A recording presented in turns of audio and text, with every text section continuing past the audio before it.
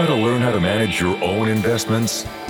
Are you ready to stop paying investment management fees and start building wealth?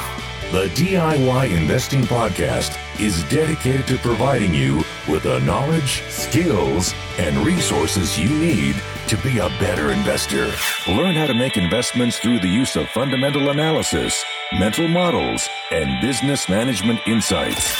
Now, here's your host, value investing expert, Trey Henninger.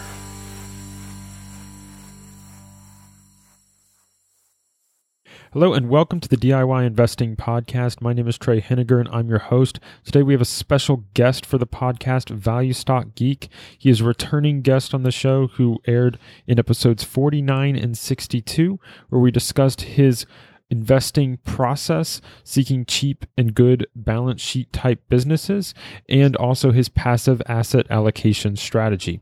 Today, we want to go into some additional information on his strategy and how he is adapting to the coronavirus and how that has impacted his investing portfolio. So welcome to the show. Thank you. Thanks for having me. So what I want to begin with is if you can kind of just give a little bit of an overview of what you were thinking as the coronavirus hit and as the markets started to develop. So like, where were you at in terms of your portfolio allocation? You know, were you holding cash? How many stocks did you have? And kind of give us some background on, for those who haven't listened to our previous interview, kind of just where you stood and just the thought process you had going into this scare that we had in March as the market dropped, 30% in a few weeks. Yeah, sure. So I started out my blog in 2016, and the idea was that I set aside some of my money to basically apply a deep value investing strategy. It was based on Ben Graham's idea that he outlined in the 70s, where it was basically an approach to quantitative value investing, where you buy stocks with low PEs and low debt to equity ratios, and you basically hold stocks for either 2 years or 50%, whichever comes first. You have very little regard to the actual business quality of the company. You're looking for quality more in terms of the balance sheet. And you flip that very quickly. As the multiple improves, you sell and get out. And then you give the idea a year or two to work out. My plan all along was I eventually thought that there would be some type of market crash where I'd be able to switch to Ben Graham's other strategy, which is the classic net approach. And I was waiting for that crash to happen. And in the meantime, working with these low PE, low debt to equity companies. Around the middle of 2019, I saw the yield curve invert. That's predicted every recession, every crash for the last 60 years. I assumed that we were headed for another one of those situations. I looked at things like market cap to GDP, and I saw that those were near internet bubble highs. So my assumption was we were going to have a recession. We were going to have a 50% decline. That was going to give me my opportunity to buy a bunch of nets. And then I would move on from there. Then the coronavirus hit and the entire American economy was shut down. And I found myself holding a lot of terrible businesses. It wasn't too much fun to own a bunch of struggling retailers and steel companies and things like that when it looked like the entire global economy was grinding to a halt. So I sold a lot of those. I went into the crash fortunately, I was about 50% cash. I think in the depths of the crash, I had basically a 20-25% drawdown. It was a pretty good decision to sell a lot of those stocks. If I didn't do that, I probably would have had, by my calculations, about a 60% drawdown. But at the same time, because I had bought into this whole macro thesis, I assumed that the 50% drawdown I was anticipating was going to be a lot worse than 50%. And I sat it out, and I ignored a lot of the good value that was in the market in March. And that turned out to be a mistake. The economy has improved. Stimulus kicked in. A lot of the perma bears will say that it's a fake recovery. But I think if you look at, for instance, the unemployment statistics, we've gone from a peak of about a 14% unemployment rate to about an 8% unemployment rate. That's pretty much what you saw in 4 years after the financial crisis. We've done in 4 months what took 4 years last time. So I think that the recovery is real, and I was wrong. And the whole experience kind of made me rethink my approach to investing, and whether or not I should put so much stock into these big macro themes and ideas. Well, I think that's a really interesting. I mean, what I've been really proud of in watching you over the last 6 months is recognizing how you've made mistakes and learning from them. And I think that's the most useful for other investors to learn from, is that when you see something and you're making decisions, experiencing drawdowns in real time is very different than looking backwards at past drawdowns. It's really easy to look back and say, oh, I would have done this in 2008, 2009, or I would have done this during the 2000 bubble. Versus when you're in the middle of it, those fears are very real.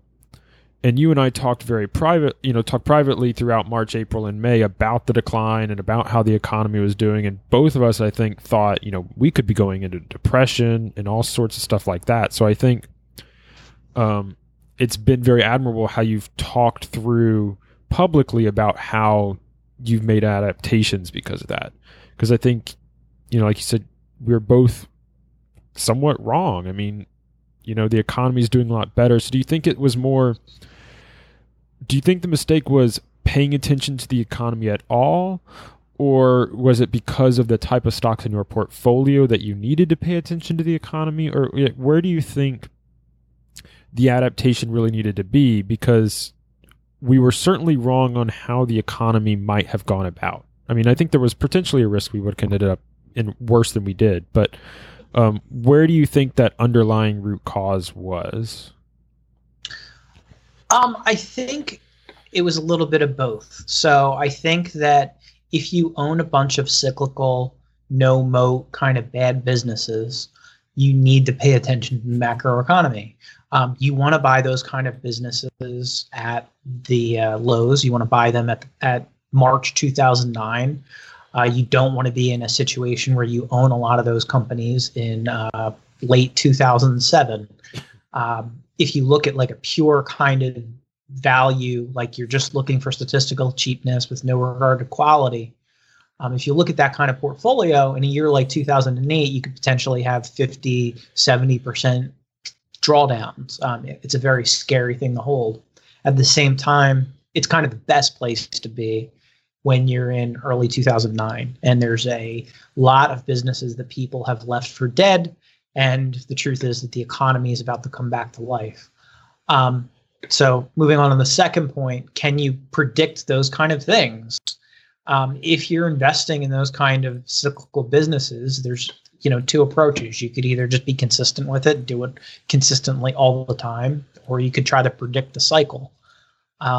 I don't think you can predict the cycle. I used to think you could. I used to think that there were clear signs ahead of time, like a yield curve inversion, like macro numbers for the S&P 500. You could look at things like private debt to GDP, and you could recognize peaks in the economic cycle. But after getting March so wrong, I really question the ability of people, including myself, to do that. I think that when you get too much macro in your brain, it can lead to some bad investment outcomes. And the reality is there's not many macro guys who are very successful. There's two that I can think of off the top of my head, George Soros and Stanley Druckenmiller. The question is, like, are you George Soros or Stanley Druckenmiller? And I think the answer is no. It's definitely no for me. I recently reread Tobias Carlyle's book, Concentrated Investing. And there's a chapter in there about John Maynard Keynes, who's the best macroeconomist of all time. He basically wrote the book on macroeconomics. And he gave up on macro as an investing strategy. So I think it's really hard to to do that. So while I sat on all of this cash, it really made me just rethink my whole investing process, where maybe it's not such a hot idea to hold on to these cyclical companies that are so dependent upon the economic cycle. Maybe it's a better idea to just buy a good company with a moat and high returns on capital, a competitive advantage, strong track record, where you can be confident that if there is a recession next year, it's going to be okay. And you can kind of take a more buy and hold business owner approach.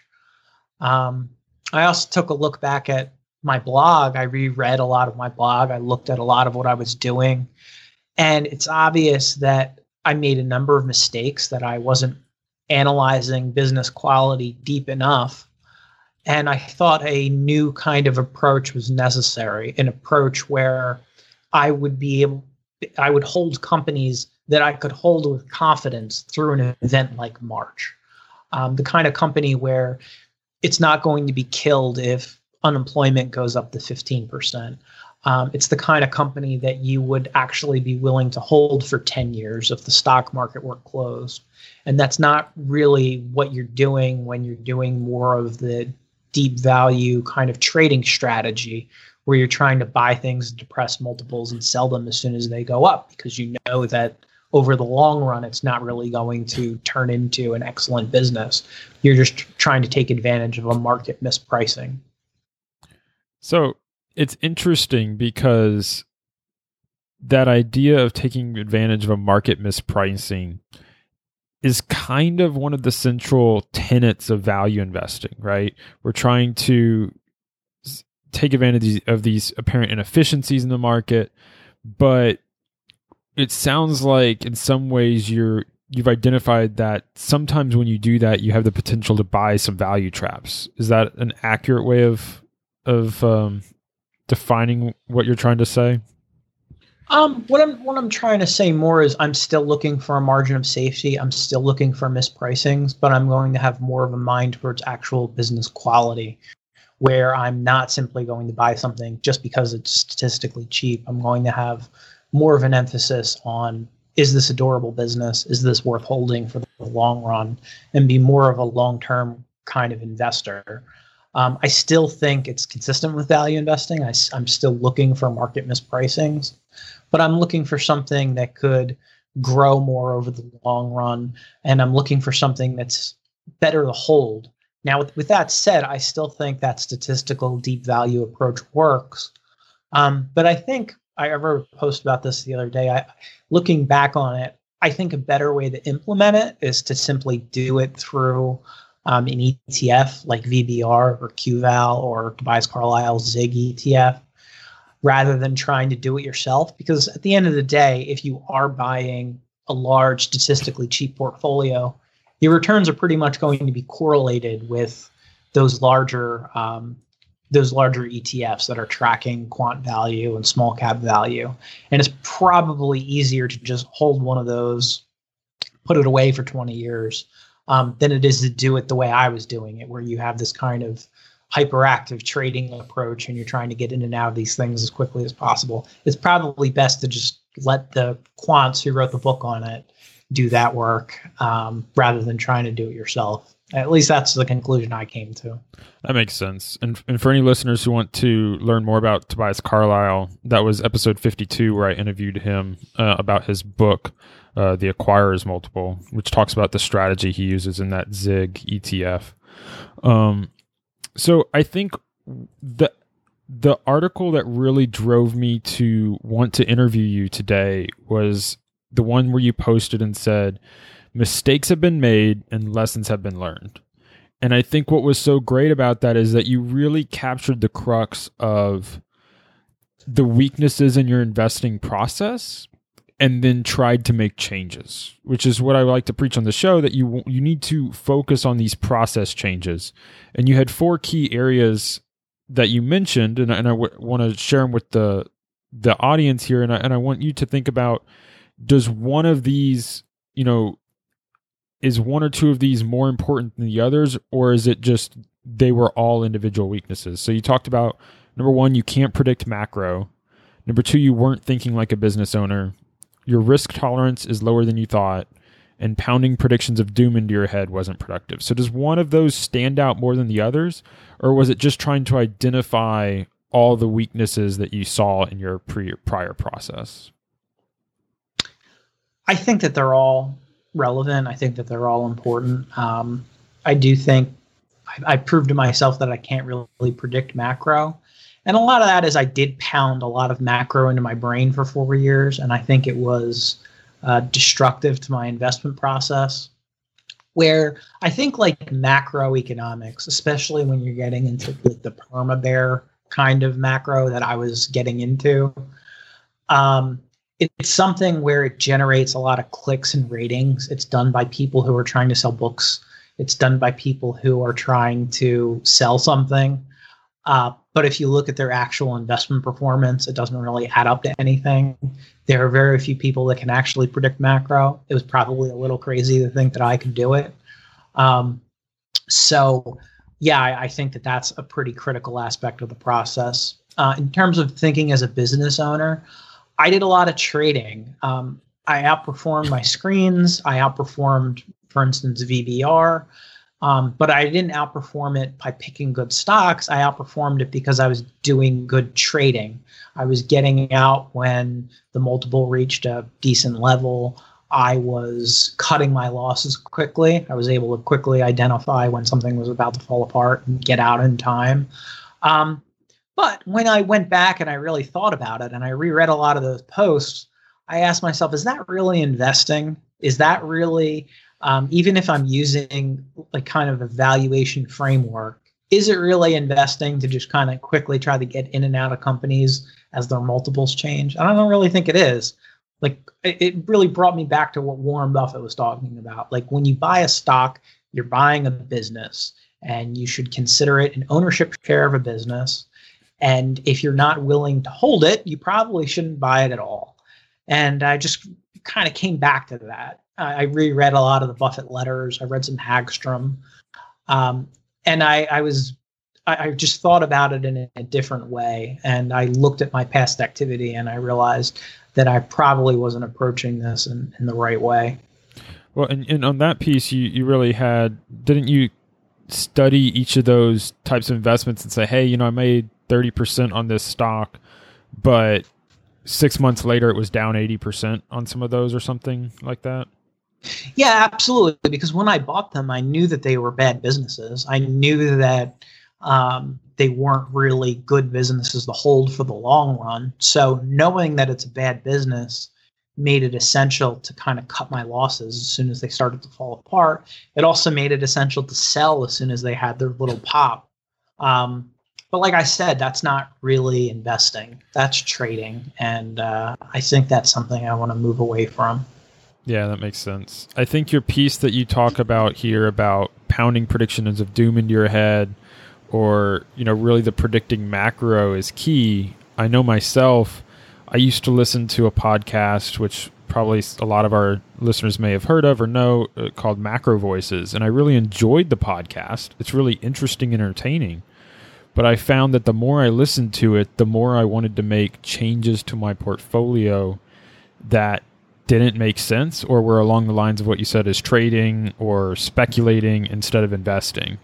So I cut out those type of podcasts. I cut out, CNBC, and at least for me, it's helped improve my process. Whether it's I think it's also improving my returns, but I think the real important part is it's improving my process, which will eventually reach those returns. So have you cut out a lot of those sources of doom from your process? Yeah, I have. I stopped listening to a lot of those podcasts. I stopped reading a lot of them. I stopped following a lot of those people on Twitter. And it really does get into your head. It really does corrupt your investing process. And the reality is that none of them know. None of them know what's going to happen tomorrow. None of them know what's going to happen next year. They all have their predictions. They all sound extremely confident in those predictions. But it's all nonsense, and it's not really conducive to an investing process. If you want to be like a macro speculator, that's one thing. But like I said, the people who have gotten rich off of macro speculation they're not very numerous. And I think it's generally bad for an investing process. I think it was bad for my investing process. Yeah, I think for me, a key word that I've learned to avoid if someone says it is like contango, where they're talking about like oil and the way that things are going in the futures. And I'm just like, man, I'm never going to buy futures. I need to avoid anyone talking about this because it's not going to help. Yeah, absolutely. I mean, it's interesting, like, man, but I realize it's kind of like junk food. You eat it, tastes good, and then you feel bad later. So I don't know. Mm-hmm. So one of the things that I think I found interesting, perhaps as confirmation bias, because it tends to align with my philosophy, is you said, okay, so I made some mistakes. I was buying cheap businesses, and they tended to be junk. But I still want to buy cheap businesses, and I want them to be high quality at the same time. And I think when you talk to people, let's call it on Twitter or whatever, the average person tends to assume that it's an either or.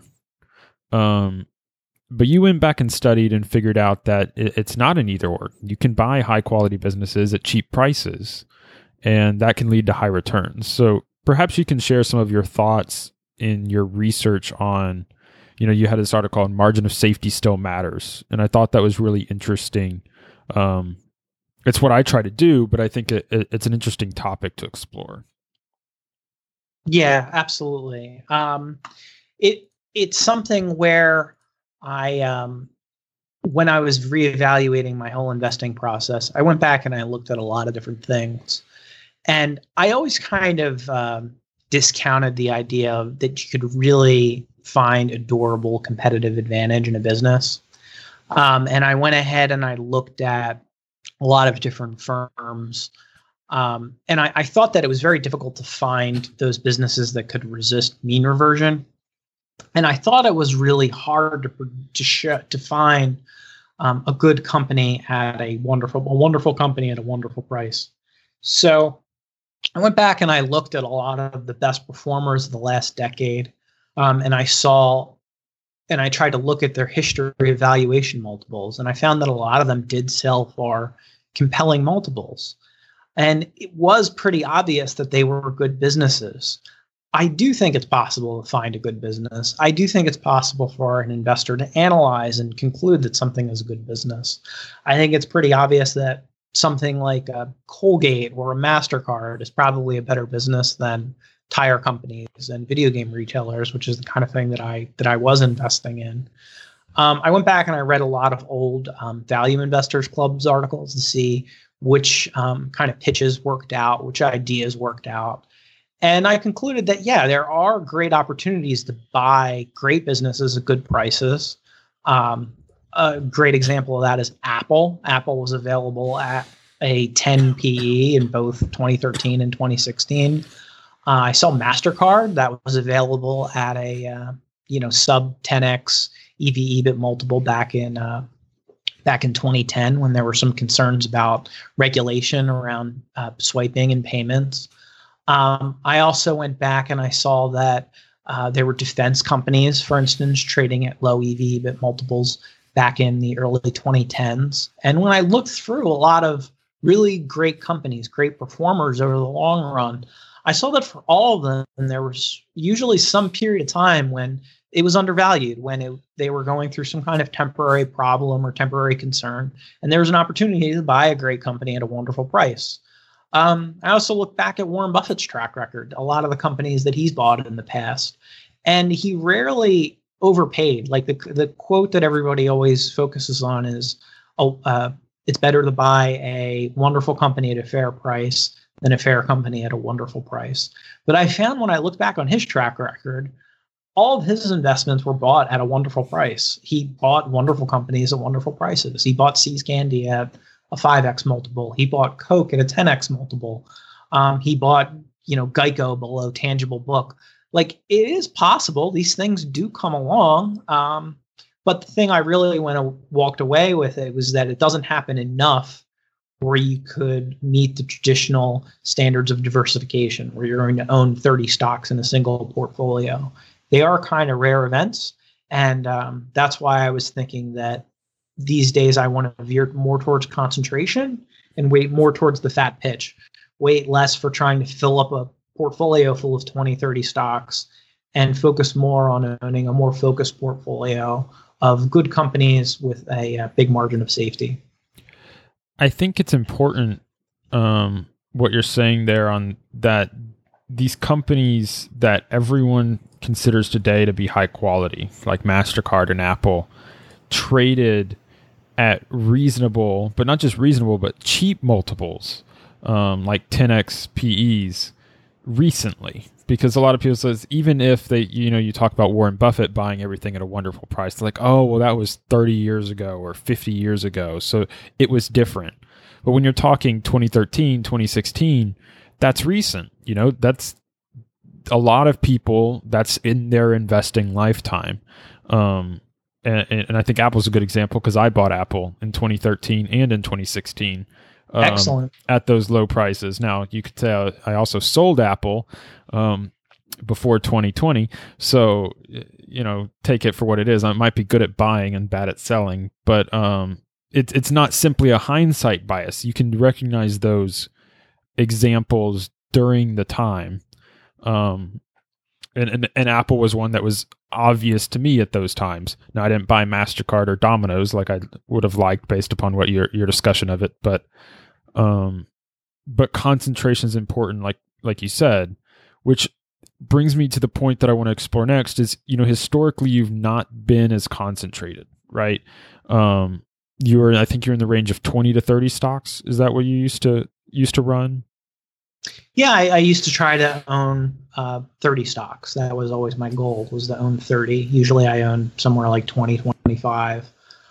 Based on what I could find, but I really just would try to fill up a whole portfolio full of companies because that's what the research says you're supposed to do. And I was very much rooted in that kind of quantitative framework where I was trying to fill up a portfolio with as many companies as possible. But I think it was the wrong approach. I think it led to not thinking deeply enough about the businesses that I owned. A lot of times my thinking was, well, it's a 3% position. I think the multiple could easily re-rate up by 50%. Might as well go for it. And I mean, I think looking back on it, might as well isn't good enough. Like if you're going to invest in a company, you should feel more strongly about it than it's good enough. I'll get 50, 100% off of it. Like I think I'm only interested in buying positions where I can have much more conviction than that. Or else I'll sell at the first sign of trouble, which is kind of what happened. Yeah, I think that's the important piece, right? So as you increase the quality of your portfolio, you can increase conviction. Which brings me to where I want, the next article I'd really thought was a key takeaway was you talked about why quality is essential for a concentrated portfolio. So it's not just that you are shifting to quality in less positions. It sounds like the two have to go together. Is that how you describe it? Yeah, absolutely. When you look at concentrated investors, when you look at investors who really focused on 10 positions or even less than that, they're not owning high probability or they're not owning positions where there's a high probability of different kinds of outcomes. Like they're more sure things. They're more high quality companies. Like when you look at when Munger holds a concentrated portfolio, he's not buying some company that's below tangible book and you think it's going to re-rate next year because the business cycle will change. Like he's not buying positions like that. He's buying positions where you can make a very plausible case that it's an extremely high quality business. It'll be able to survive whatever the economy throws at it. And it'll be a long-term performer. And I think if you're going to run a portfolio where you're only owning like 10, 15 positions, that it needs to be of that level of quality. It needs to be the kind of firm where if the stock market were closed for 10 years, you wouldn't be freaked out if you were forced to hold it. And those are the kind of things that I'm looking for. And if you're going to run a concentrated 10, 15 stock portfolio or even less than that, I think it needs to be that level of business quality to hold it in that kind of concentration. Yeah, because I think if you were to talk to, or just to try and explain this to the, let's talk this generic average person who understands simply the mainstream thought on investing, is, you talk about how your risk tolerance was lower than you thought going into this recession or stock market crash, whatever you want to call it. The average person would say, or, the average, let's say, financial advisor would say, okay, well, what you needed to do was you need to diversify more. And so you're going in the opposite direction, which I think is fine, but I think it requires some understanding of why that is, because the person might say, okay, well, you had 30 stocks and you were uncomfortable. Well, maybe you should have 50 stocks or 100 stocks. So why is that mainstream view either wrong or simply not as valuable for you? So like, what's the difference between the change you're choosing to make and why you think that's better than taking what the mainstream would say, which is you should have diversified more? Well, I do own a diversified portfolio that's in different asset allocations that's separate from this account where I'm trying to pick stocks. So I think diversification in terms of asset classes can help there, can help reduce drawdowns, that type of thing. But when you're talking about buying individual stocks, the reality is that if you're going to buy 30 stocks, you should probably just buy an ETF. Like there's an ETF that will be able to recreate those factors, recreate those strategies. If you're buying individual stocks, you should be doing some level of a higher level of analysis on them than simply the quantitative metrics, and thinking more deeply about the long-term prospects of the business. And when you look at the actual research, it shows that Sharpe ratios and that type of thing get maximized around 25, 30 positions. But really, 12 positions can get you most of the benefits of reducing standard deviation and max drawdowns and that type of thing, assuming that they're diversified in different industries. So owning more stocks isn't really going to help. And if you're going to own 50 stocks, you might as well just buy an ETF. Okay. So, I think in the past we've disagreed on the benefit and value of maximizing your Sharpe ratio, or at least having that as a goal. Do you think we're closer to agreement now? I mean, my general philosophy is not that the ideas behind it are wrong, that, if you can get high, because Sharpe ratio is basically your returns divided by your volatility, right? To simplify it. And so if you can get higher returns with lower volatility, that seems useful. And so it's not that that's a bad thing, but I think for me, the mathematical methodology around it hasn't been of value. Have you come closer to that viewpoint over time with these changes? Yeah, I think with a stock portfolio, a portfolio where you're buying individual stocks and you're making judgments about individual stocks, the Sharpe ratio shouldn't be the overriding factor. It's different if you're trying to operate a quant portfolio.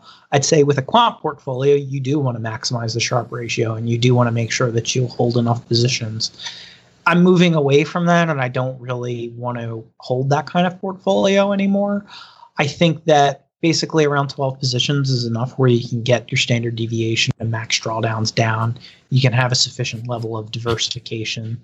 And it's also enough for me to follow. I found it really hard to follow 30 companies, to try to look for new ideas, monitor the companies I held. It was a lot of work, and it was really not very productive, considering that my returns could have probably been replicated if I simply owned like a quant value ETF. Well, I think that's the source of wisdom, right? Where it's like, okay, am I doing this activity because it actually is improving my potential returns, or is it really just a hobby? Am I doing this because it's fun? Because that's fine if you're just going to match stuff, but if you're going to spend hundreds of hours doing something like this, you need to get some value out of it, right? So I think when you talk about increasing quality or trying to move away from trading and more into how you're defining investing, the themes I'm hearing from you are along the lines that, well, if you need to understand the business, and that requires time. And so if you're going to put in time, then you're going to end up with less positions because you have to put more time into each one. Is that right? That's right. And you want to be able to keep up with those companies. You want to be able to properly analyze those companies. You want to continue to be on the lookout for new ideas. And doing that in a 30 stock portfolio, it might be possible for a professional with a staff of analysts, but for kind of the hobbyist investor, which is what I am, like I have a full-time job, I have other activities outside of investing. It probably makes more sense to stick to companies that I can really know intimately, where I can understand their strengths and weaknesses, rather than try to arbitrarily fill up a portfolio with 30 positions. Yeah. Do you mind if we talk about an example of, one of the positions that you've kind of switched into as like, because we've talked in the past in one of the previous podcasts about, you and I have both owned a company like GameStop, bad business, all that sort of thing, trying to do the deep value thing. But would you mind talking about one of your positions that you've published on the blog, today to kind of talk about maybe the differences between those two types of things? Sure. Yeah, we could talk about any position. Probably a good example would be when I just bought General Dynamics. Yeah, that's a defense company, right? Right. So they are a company. They've been around for 120 years. They are one of the main defense contractors for the United States government. They operate a few different divisions. A key one is they basically manufacture vehicles like tanks and personnel carriers.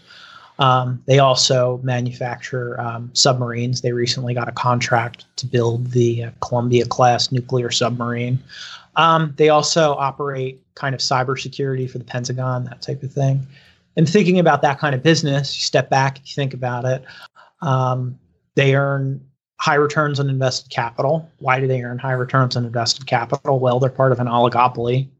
There are only so many companies that you can order tanks and nuclear submarines from. It's not something where some startup can start tomorrow and start competing there.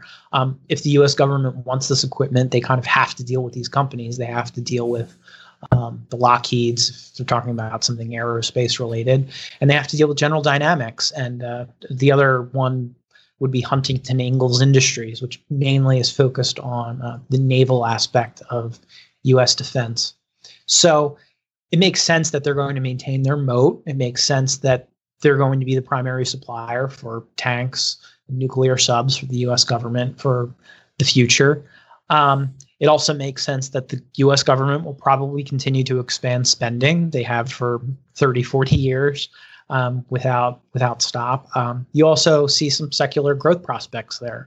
So the Chinese Navy is expanding right now. I think they've gone from their Navy has increased to something like 330 ships in the last 10 years or so, as they've been ramping up their naval capacity. We're going to have to compete with that, whether we want to or not. And we're probably going to have to build more ships. We're dealing for the first time in U.S. since the end of the Cold War. We're dealing with growing international threats. The Russians are expanding their navy. The Chinese are expanding their navy. The world isn't becoming a more peaceful place. So it seems to me like it's a pretty good bet for the long term. General Dynamics is the kind of company where if I were forced to hold it for 10 years, I wouldn't be too concerned. I'm comfortable that company will maintain its competitive position.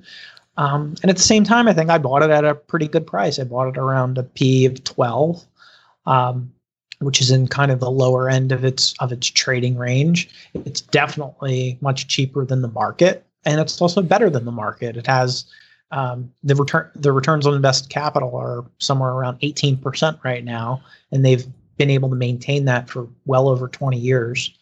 And I think they'll be able to continue that in the future. And I think that's the kind of business I would like to own going forward, as opposed to the kind of thing that's in secular decline where I'm trying to flip it for a quick profit. Well, I think General Dynamics is a really interesting example because you bought this company, or at least in your, you talked about like 12, 13 times earnings. I think you're on mute. Oh, yes. Thank you. So Yeah, for anyone listening, I'm muting myself because I've had to sneeze a lot today. So yeah, I think General Dynamics is an interesting example here because you have a price to earnings ratio in the 12 to 13 range, which is pretty cheap for high quality businesses. We think, nowadays of let's say a high quality business, a lot of people think of as like Facebook, right? Trading at 30 plus times earnings. I can't remember what it is at the moment. But basically people are like, oh, well, you've got to pay up for a high quality business, but you can find General Dynamics 12, 13. And yet the interesting piece is the return on equity for General Dynamics is 27.5%.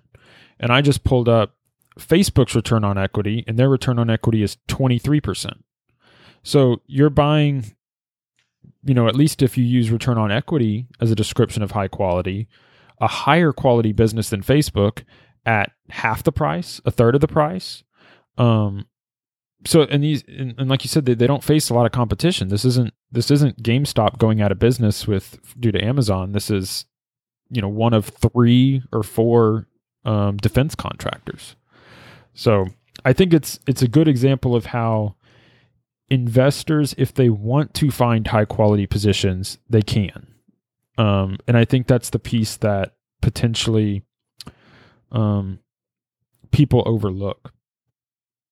So yeah, I totally agree. Yeah, I think everybody in this market says that, oh, you have to pay up for quality. And I think a big thing that they ignore about that is that a lot of these high quality companies, you can still lose money in them if the multiples contract.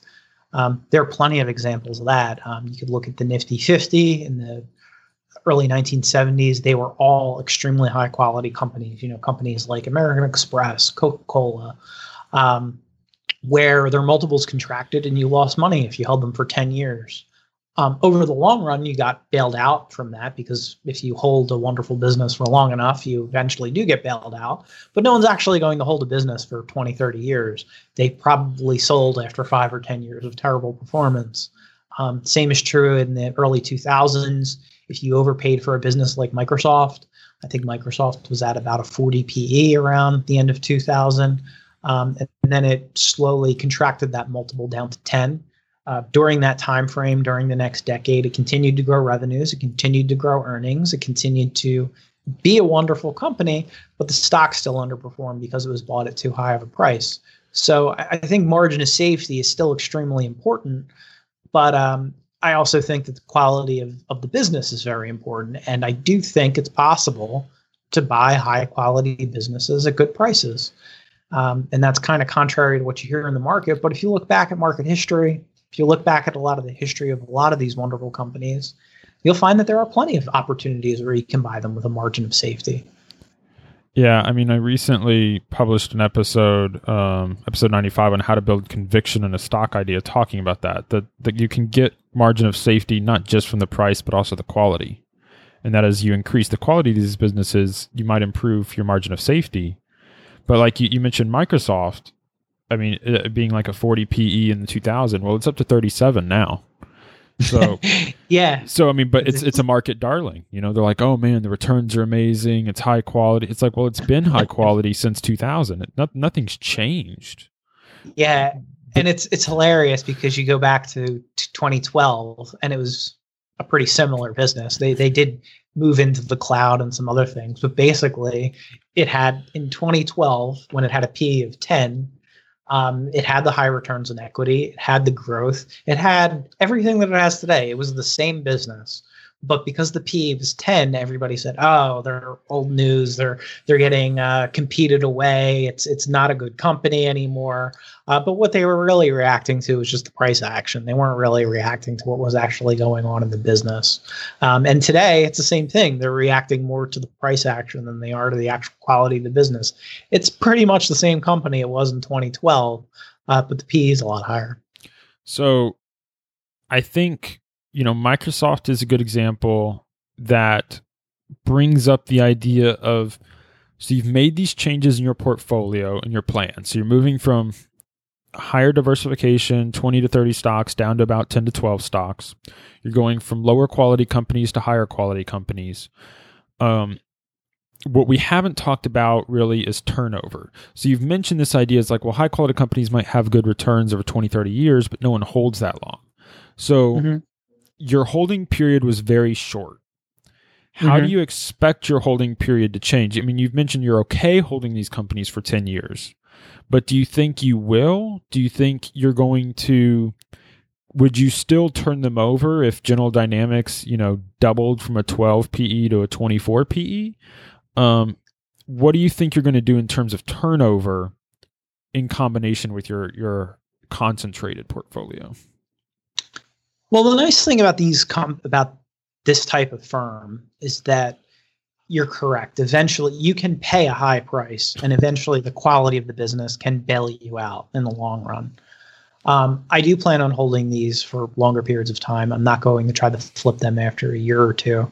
I would like to hold for the long run. The ideal situation for a company with General Dynamics is that the multiple doesn't appreciate, is that I can achieve my returns through the growth in the business and the returns on invested capital, dividends, buybacks, that type of thing, rather than multiple appreciation, which is what I was mainly interested in the past. When would I sell General Dynamics? I mean, I think it has to be a lot more qualitative. If somehow the competitive dynamics of General Dynamics changed, I'd have to sell it if it lost its moat, or if something along those lines happened. In terms of the price, would I sell it if the PE got up to 20? No, I don't think I would. I don't think I'd have to. That's not an absurd price for General Dynamics. It's a fair price.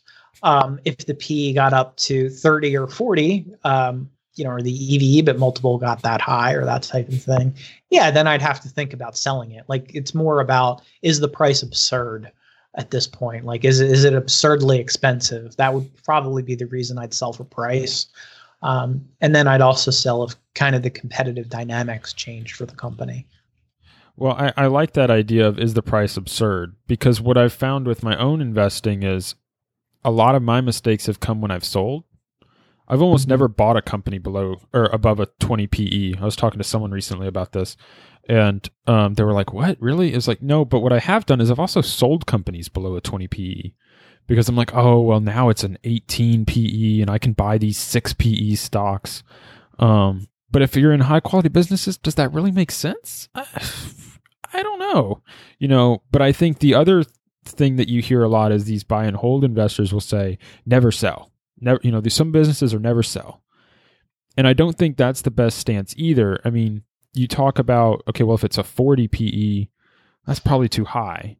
So I think, where do you stand on that? Because I'm against that idea of never sell, because I think everyone should have some price where you're like, man, and I like to throw out, like, would you sell it at 100 PE? Not that I think that's where you need to get, but like, at some point, these things are ridiculous, right?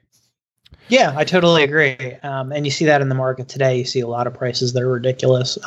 If you want to go back and look at Warren Buffett's history, I mean, a great example of a company that got too expensive was Coke in the late 90s. Coke got up to about a 40 PE in the late 90s, and that was clearly overvalued. Coke had a lost 12 years after that. Warren Buffett couldn't sell for a lot of reasons. There was probably tax considerations. His reputation is tied up in the company of Coke. He still had a wonderful cost basis, and he was still confident that Coke was a wonderful company, and it still is a wonderful company. And he did okay by holding it over the long run. But for someone like me, where I don't have those kind of problems, I don't have those considerations, I would have probably sold in 1998. And I think it does make sense to sell even a great company if it gets too expensive. At the end of the day, I think margin of safety still matters. I think price still matters. And the main difference is with these better companies is it matters a lot less than it does with kind of a deep value company, but it still matters. I mean, the main difference is if you own like a GameStop and you buy that at half of tangible book, well, over the long run, it's in secular decline. So as soon as it pops back up the book, you have to sell it. For a company like General Dynamics, you don't have to worry about that as much. You don't have to have your trigger finger as itchy to sell it as soon as it pops. But at the same time, you still kind of have to consider the price, and you still have to consider, well, does this make sense? And I don't think you need to sell it at a fair price, but I do think you need to sell it if the market gets crazy and the market gets euphoric about the stock. So you made me think of a question here about, you mentioned GameStop, or just let's call it, junk businesses in general. If it gets back to book value, you have to sell it.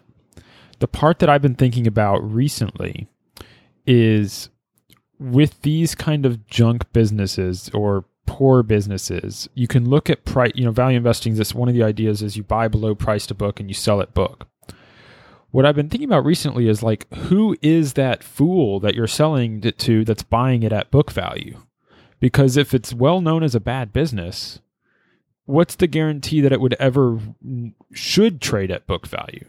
Have you thought about that? Like, is there, like, what is the impetus for why someone would, it's easy to make the argument that you should buy a company below book, but why would someone then come and buy it from you at book if they know, like, if your strategy is to sell it at book? Does that make sense? Yeah, I think that makes sense. You are counting on a greater fool. You're counting on someone to come along and not see that this business is in a long-term decline. Warren Buffett probably gave a good analogy of it when he talked about cigar butts. And cigar butt investing works. You can make a lot of money in cigar butts. I don't want to deride it as an investing concept. But yeah, basically what you're doing is you're buying something that's depressed. You hope that something comes along that temporarily lifts the price. It could be some temporary bout of good news, and you take your free cigar puff. You do that over and over again, you can make money over the long run. It's a viable investment strategy. But you're right, it is more of a trading strategy. It's more of you're waiting for a greater fool to come along. And that's just not the way I want to invest anymore. That's just not the way I want to think about owning companies anymore. I want to own businesses worth holding for the long run. So what I want to find out now is you've made a movement from 30 stock portfolio to a 12 stock portfolio, increasing your quality. We talked about turnover, but what I want to understand is, I think you understand that my portfolio is a 5 stock portfolio. So how do I convince you to get down? Not that I would, but do you think you'd ever move further to the dark side of the super concentrated 5 stock portfolio people? what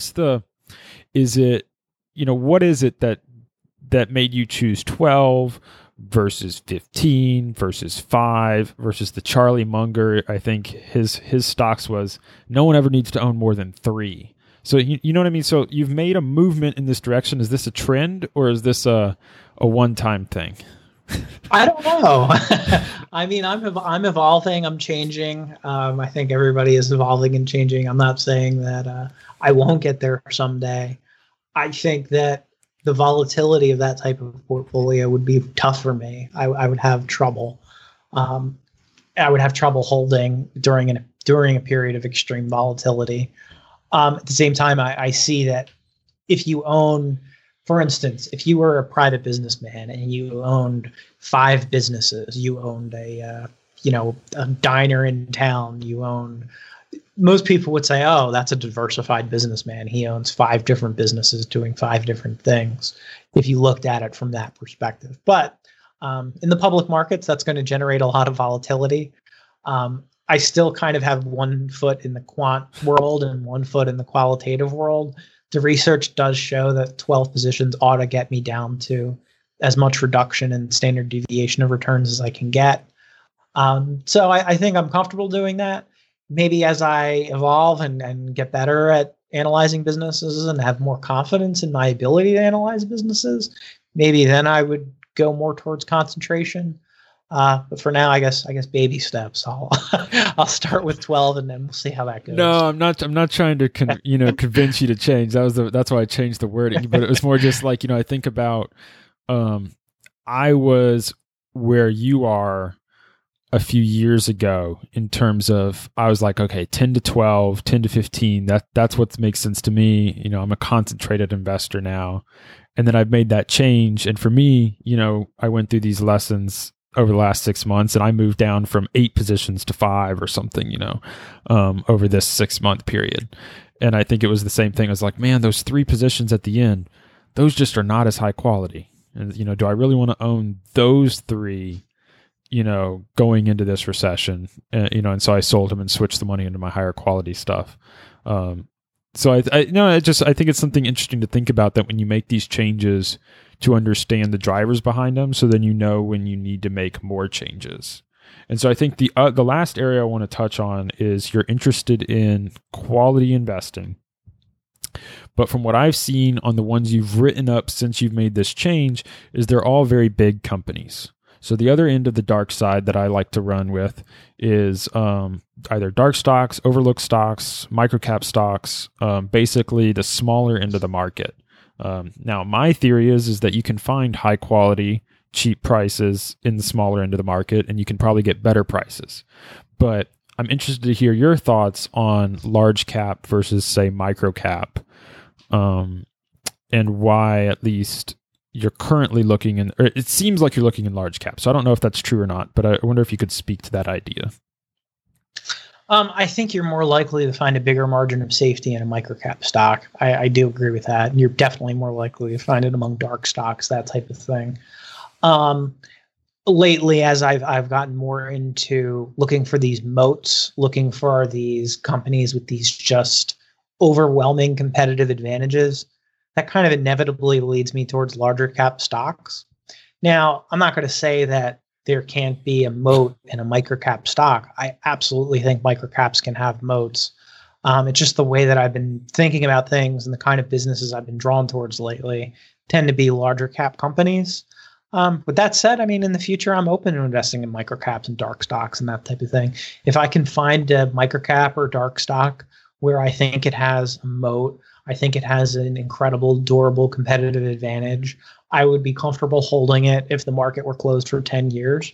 Sure, I'd buy it. And I think you're more likely to find bigger margin of safety in that universe. It's just that as I've been thinking about moats and this type of thing, it's led me more towards the larger cap direction. And I also realize that by doing that, it's also reducing my returns. I could probably get much higher returns if I focused on microcaps. By focusing on this universe, it's definitely lowering my returns, but it's also increasing my comfort with the businesses that I'm holding. So, that's a key topic, because I think I answered a question in a private message on Twitter the other day, and they basically said, so are you increasing your returns with your strategy? And my answer was like, no, absolutely not. And they were like, what? And it was because they were talking about people who run a more diversified but like true deep value portfolio, like extreme quantitative deep value. You're trying to find price to books of like 0.2. And I was like, but I could never hold it, which I think is this whole theme that we're talking about today, right? Is like, well, it doesn't matter what the expected return of your portfolio is if you can't actually execute it. So I think that's a good area to start wrapping up. But what I wanted to offer you was just, what is the, either a question that I should have asked you, or, how would you kind of, wrap up your thoughts and, the key lessons you think you've learned that other investors should take away from your, let's say, learning from your mistakes over the last year? Well, anyone who wants to read my blog can read a lot of bad investing, can read a lot of bad mistakes. And you can probably learn some lessons on my dime, things that I learned through experience. You could probably just learn through osmosis by reading what I wrote about and how some of those decisions worked out. So there's that. You could just read through that blog and see some of the terrible choices I made. Another key lesson would be, a main thing that I've taken away is that you have to figure out yourself. You have to figure out, what do you believe in? What's your true risk tolerance? And you should stick to that. You shouldn't just do something just because you ran a back test and saw that it has great returns. You shouldn't do something because someone really smart is telling you to do it. You really have to find your own style. You have to figure out what works for you. For me, I realize that with a deeper value approach, I could probably earn higher returns over the very long run. But the problem that I ran into is I found it really hard to hold those kind of businesses when faced with a situation like March. So I'm changing my portfolio to hopefully change my behavior in the future, to make my behavior where when something like that happens again, and it inevitably will, I want to own the businesses where I can look at my portfolio and I can go through each company by company, and say, yes, this company will survive this recession. This company will survive this turbulence in the economy. But there's different people out there with different kinds of risk tolerances. There's people out there who might be comfortable holding a bad business when the economy is falling apart. They might have more conviction than I have. They might be able to stick to their guns. And I'd say that's the main thing you got to learn. You have to figure out who you are, what your true risk tolerance is, what your personality is, and develop an investing approach for that. There's not one true faith. There's not one style of investing that's going to work for everybody. Well, thank you. I think that's some great lessons for my listeners to take away. How about you wrap up by promoting yourself, where you'd like people to get in touch with you, follow you, basically promote whatever you'd like to promote. Sure. The best place to follow me is my blog. It's just valuestockgeek.com. It's a live look at my portfolio. I've been tracking it since late 2016. Every trade is on there. Every mistake is on there. Every success is on there. And I wanted to make it as transparent as possible, so people could see mistakes and hopefully learn from them, and to help me too, so I could go back and read it and try to learn from my own mistakes. You can also reach me on Twitter. I'm at ValueStockGeek, and those are the best places to read what I'm up to. Well, thank you for joining us in the podcast. I'll link to your blog, your Twitter account, and I'll also put in links for your previous 2 interviews on this show, episodes 49 and episode 62, for any listeners who want to listen to that as well. So thank you for coming on the show, and maybe we'll do this again in the future. Absolutely. Thanks for having me. The DIY Investing Podcast is presented for general informational and entertainment purposes only. I have not considered your specific situation or risk profile, and I have not provided investment advice. The information presented on the DIY Investing Podcast should not be construed as investment advice. The views and opinions expressed on the DIY Investing Podcast are those of the participants and do not necessarily reflect those of the show's host or sponsors. DIY Investing, its producers, sponsors, and host, Trey Henniger, shall not be liable for losses resulting from investment decisions based upon information or viewpoints presented on the DIY Investing Podcast.